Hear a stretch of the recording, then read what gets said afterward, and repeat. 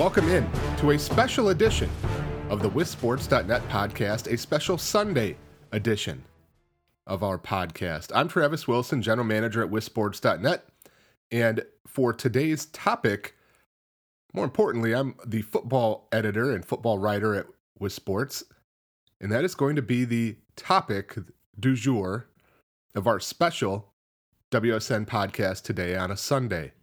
Usually these come out on Wednesdays, but we're going with a special edition today to break down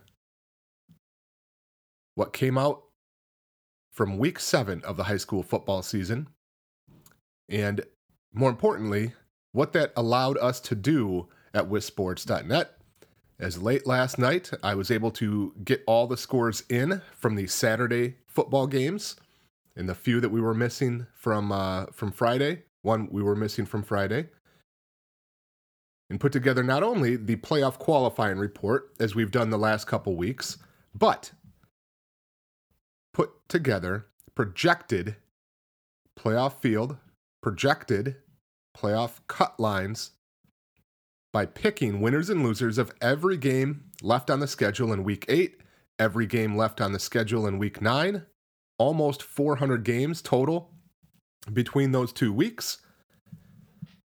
And again, that allows us to put it all together and digest just where things stand, just where things might go. And it did lead to some very interesting results. Before we get into what those results were, just to kind of go through the methodology that I used. Again, I formatted all of my information, essentially put it all into a nice big spreadsheet, and figured out which games were non-conference, got those marked accordingly, which teams are independents. There was one game involving an out-of-state team. Got everything noted that needed to be noted, and then from there, got down to the business of picking a winner for every week 8 game and picking a winner for every week 9 game. Some of them obviously are pretty easy. You know, I didn't even really have to look at the teams too close, just looked at their conference record. Excuse me. If a 6-0 team in conference played a 1-5 team, there really wasn't a lot of thought that went into it. It was pretty much an automatic victory that I assigned to the team that was 6-0. There were some games that, you know, they're between a team that's maybe 3-2 in conference right now and a team that's 2-3. And you got to look at it a little bit closer, really kind of delve into it. You know, you got to take into account home versus away. You got to take into account what those teams have played as far as a schedule to this point. Is one of those teams played the tougher teams in the league so far, and the other team has played the weaker teams. So all that goes into it. And again, went through and picked winners and losers of every game in the state. From there, able to compile all of that information and put together, add up the wins that I project with the wins that they have already for conference games, and put together a projected final conference record for every team in the state. There's, as you may have seen, some other folks that have done something similar prior to week 7, in fact. A couple people on our message board that have done that. Kurt Hogg at the Milwaukee Journal-Sentinel did that as well prior to week 7, put together some projected fields, projected cut lines. Their methodology was a little bit different sometimes than what I had, but ended up with some pretty similar results, I think. So after, again, I was able to put together all the final conference records, got to break down where everything stood. And as I tweeted last night, as it was listed in the article that I published late last night, based on my projections, 200 teams finished at 500 in conference or better. That is a number that's quite a bit lower than what we've had in the last few years, of course. Hurley qualifies as an independent. They've already clinched a playoff spot. There's a couple other independents that are in the hunt, by the way, that being Wausau East and Northland Pines. I project them both to go 4-5 overall. They would have to have a winning record overall to get in the playoffs But I project them both to go 4-5. I think in my projections, I had Pines losing to Highland, and Wausau East has, I think it's Anago and Lakeland left, needing to win both of those games. And I'm not sure that that's going to happen. Now, if it does, obviously that's a one to watch that could steal a playoff spot potentially. If for instance, Wausau East is able to beat both Antigo and Lakeland, could steal a spot from what I projected out. So 200 teams, again, at conference record of 500 or better. Hurley makes 201. That leaves 23 spots for teams that finish under 500. And we first saw teams under 500 make the playoffs back in 2012. It was the first year that happened. There was 4 back then. There's been some every year since, going back, except for 2016. There were no teams that finished under 500 that made the playoffs. However, 2017, there were 12 such teams that finished under 500 and made it. In 2018, last year, there were 14 teams. But this year, with more teams going to 8-player football, with a few different changes in co-op teams, I have 23 spots available for teams that finish under 500 in conference play. Adjusted, what would it be? 2014, I think it was, the first tiebreaker that you go to for those teams that finish under 500 is their conference winning percentage. So what that does is it gives an advantage. If you're in a 10-team conference and you go 4-5, you get in ahead of a team that goes 3-4 in an 8-team conference. So that means teams that finish 4-5 in league play are added first from that group. I had 6 teams going 4-5 in conference play: De Pere, Green Bay Southwest, the Kohler Co-op, Madison West, Spooner, and Whitefish Bay. So they get in. That brings the total at 207. 17 spots left for teams that finish either 3-4 or, in this case, 2-3. Because I had 16 teams that finished 3-4 get in. That left 1 spot for the first time ever for a team that finished 2-3 in conference play. And in the projections that I did, I had 8 teams that finished 2-3.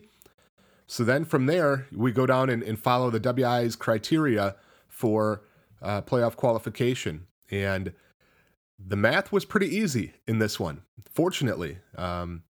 Did not have to go to the 7th or 8th tiebreaker procedure. It actually was the first one that I had to go to when looking at these teams. And what it came down to is the first tiebreaker would be combined winning percentage of defeated conference opponents for conference games only.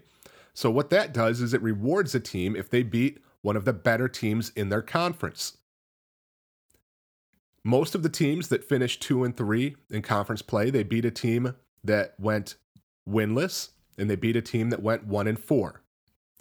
So their number, if you will, their tiebreaker number, would be 1-9.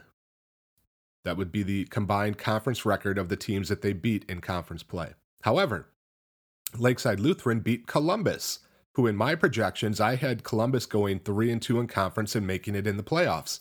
So that gives Lakeside Lutheran a very strong tiebreaker number, actually. And I had them getting in as the final qualifier. And as I mentioned in my article and on Twitter last night, kind of interesting, among the 8 teams that are vying for that final spot in my projections, one of them also was Watertown Luther Prep. Watertown Luther Prep beat Lakeside Lutheran head-to-head. However, head-to-head does not come into play yet because you had 8 teams tied still, and not everybody played each other. So head-to-head does not come into play there. Had Lakeside Lutheran and Watertown Luther Prep been the last 2 teams left, yes, then you go to head-to-head. But right now, you don't. And so because Lakeside beat Columbus, their tiebreaker number is higher than that of Watertown Luther Prep, who actually beat Lakeside. So long story short, for the first time ever, we had a team that finished, in my projections anyway, a team that finishes 2-3 in conference get into the playoffs. And again, that team is Lakeside Lutheran. And so that allows us to put together now the 224 teams that we project to make it into the playoffs. The fun part then begins from figuring out the cut lines. And that's where a lot of intrigue is coming in right now. And if you're pro chaos, this is going to be a fun couple of weeks for you. I don't know if it just seems like it because of recency bias or what, but it sure feels like there's a little bit more intrigue on all of the cut lines than there has been in the past. What teams are going to fall where. And keep in mind that projecting a winner and a loser for nearly 400 games, it only takes a few games going differently than what I projected for things to change. Now, I will say, looking back at last year's projections that I did after week 7, prior to week 8, they were pretty darn close. One of the division's cut lines I nailed exactly. 5 of them were within one team up or down, and then one of the divisions was 2 teams off. So the projections that I did this week, that I did last night, don't expect it to change drastically. I mean, it's not like if I had you as the 5th largest team in a division, it's not like you're all of a sudden going to be moving up to a different division. I mean, these are very close to where things are going to fall. One team up or down here or there, most likely. So 224 teams figured out. Then we split them into 32 equal divisions, or 7 equal divisions of 32 teams. If we look at the cut line at Division 1 and Division 2, that has Racine Park, who I have squeaking it into the playoffs as a 3-4 team, making it in and being the smallest Division 1 school. De Pere is the largest Division 2 school. Not a ton of intrigue on that cut line there. I mean, those teams that are right around the cut line between 1 and 2, they're not the top of the line teams in either division necessarily. So, not a lot of earth-shattering stuff there. It does start to get really interesting as we go down the divisions, however. At the D2, D3 cut line, there's a lot of really good teams really close to the cut line. Division 3, based on the projections we did before the year, where we had West De Pere going up to Division 2. West De Pere, of course, was in a state title game last year. Division 3 was, I think, a little bit weak, and you could see that in the coaches poll and in some of the rankings where, Catholic Memorial, you understand it, but they've got 2 losses, and they're still a dominating number 1 team in the rankings. Menasha's got a loss, and they're number 2. There's just a little bit short on elite teams in Division 3 based on those projections we did before the year. However, things get really interesting with the projections that we've now done heading into week 8, because we have River Falls and DeForest as the 2 smallest teams in Division 2. Both are very good teams. DeForest, I think, has a very, very good chance to unseat Waunakee at the top of the Badger North. They play head-to-head in week 9. And that means that the largest teams in Division 3, Ashwaubenon, West De Pere, Menominee Stoughton, Whitefish Bay, all those teams we had projected to be into Division 2 before the season started. But the way things have fallen, we have them dropping down to Division 3. And that would really strengthen the overall strength of Division 3 if that were to happen, or if some of those teams went down. Ashwaubenon was undefeated until getting shellacked by Bayport last week, but they've traditionally been a Division 2 school. West De Pere, unbeaten, ranked very highly in Division 2, and certainly would enter Division 3 as one of the favorites. Menominee, very strong program. Stoughton, a solid group. Whitefish Bay brings a lot of strength out of the North Shore Conference. And especially the northern part of the state would really get a lot tougher when you look at adding Ashwaubenon, West De Pere, Menominee to the northern group in Division 3, where some of the traditional powers like a Rice Lake is not even going to make the playoffs, where, again, we thought West Appear might not end up in Division III, and you kind of wondered where the strength would be in the northern part of the state in Division III. Medford is looking very, very good, dominating in the Great Northern Conference, but who else was kind of going to be in that group? An Onalaska, maybe, a Menasha, New Richmond, I don't know. So if it played out like this, again, the strength of Division III would increase quite a bit, especially if, as I project, Catholic Memorial stays in Division III.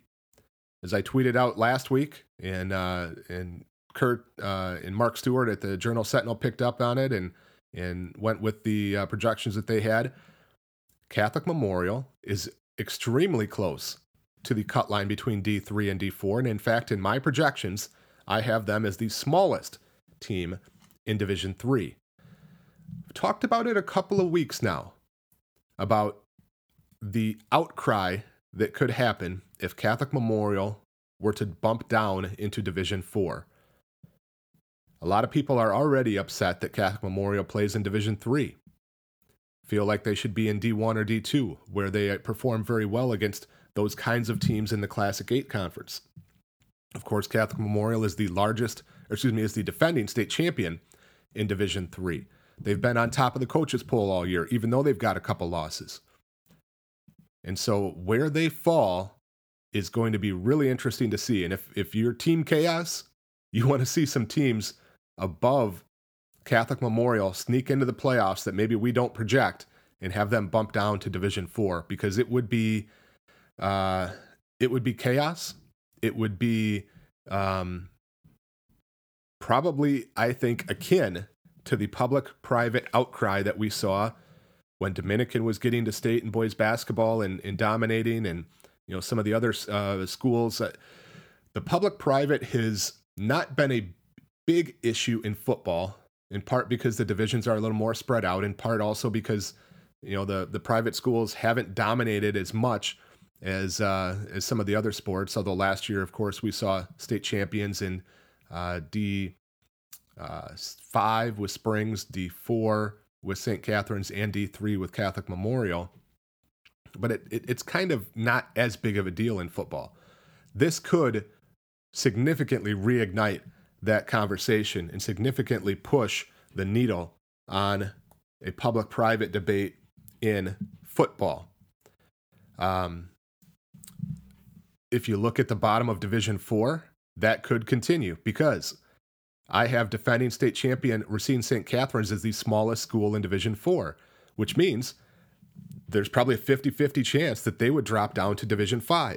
And again, what that would mean for not only the competitive balance of Division IV and Division V, but also what it would mean for that public-private debate. Again, a couple of games going here or there, one team making it or not making it compared to what we thought, could easily push St. Catherine's down to Division V. Likewise, at the bottom of Division V, I thought St. Mary Springs was going to be pretty safely in Division V this year, but the way things have played out, not so much. They have their enrollment at 293, in my projections, would place them as the smallest team in Division V. By the way, Aquinas and Stratford are right there as well as small schools in Division V, which means that there's a chance that Stratford and Springs could go down to Division VI.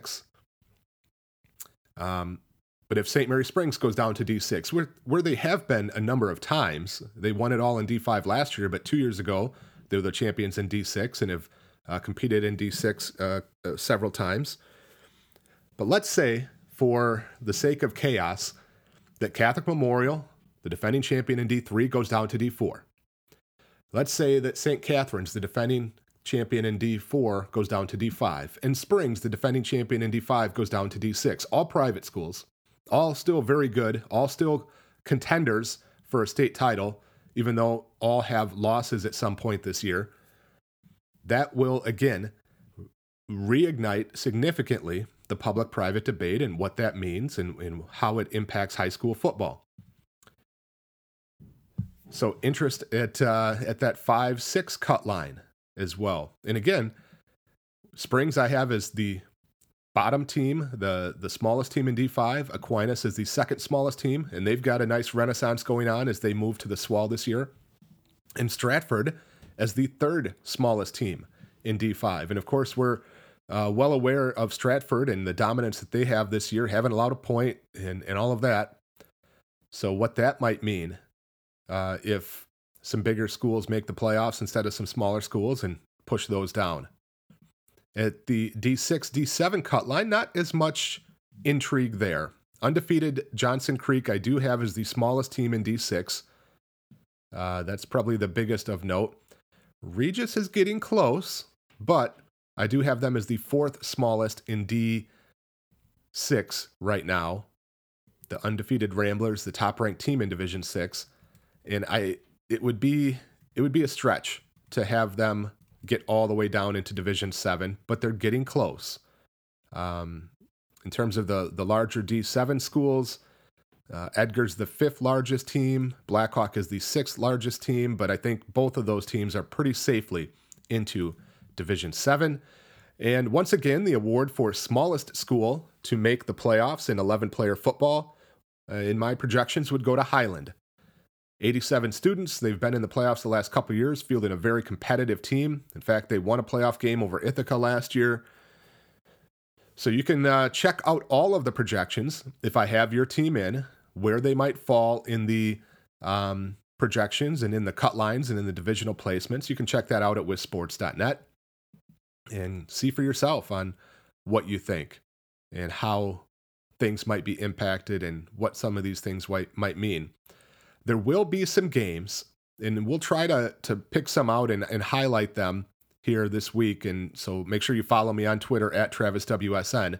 There are some games that are very much swing type games where, I picked it to go a certain way, but it is a very tough pick. It's maybe a one where you could see it going differently than what I project.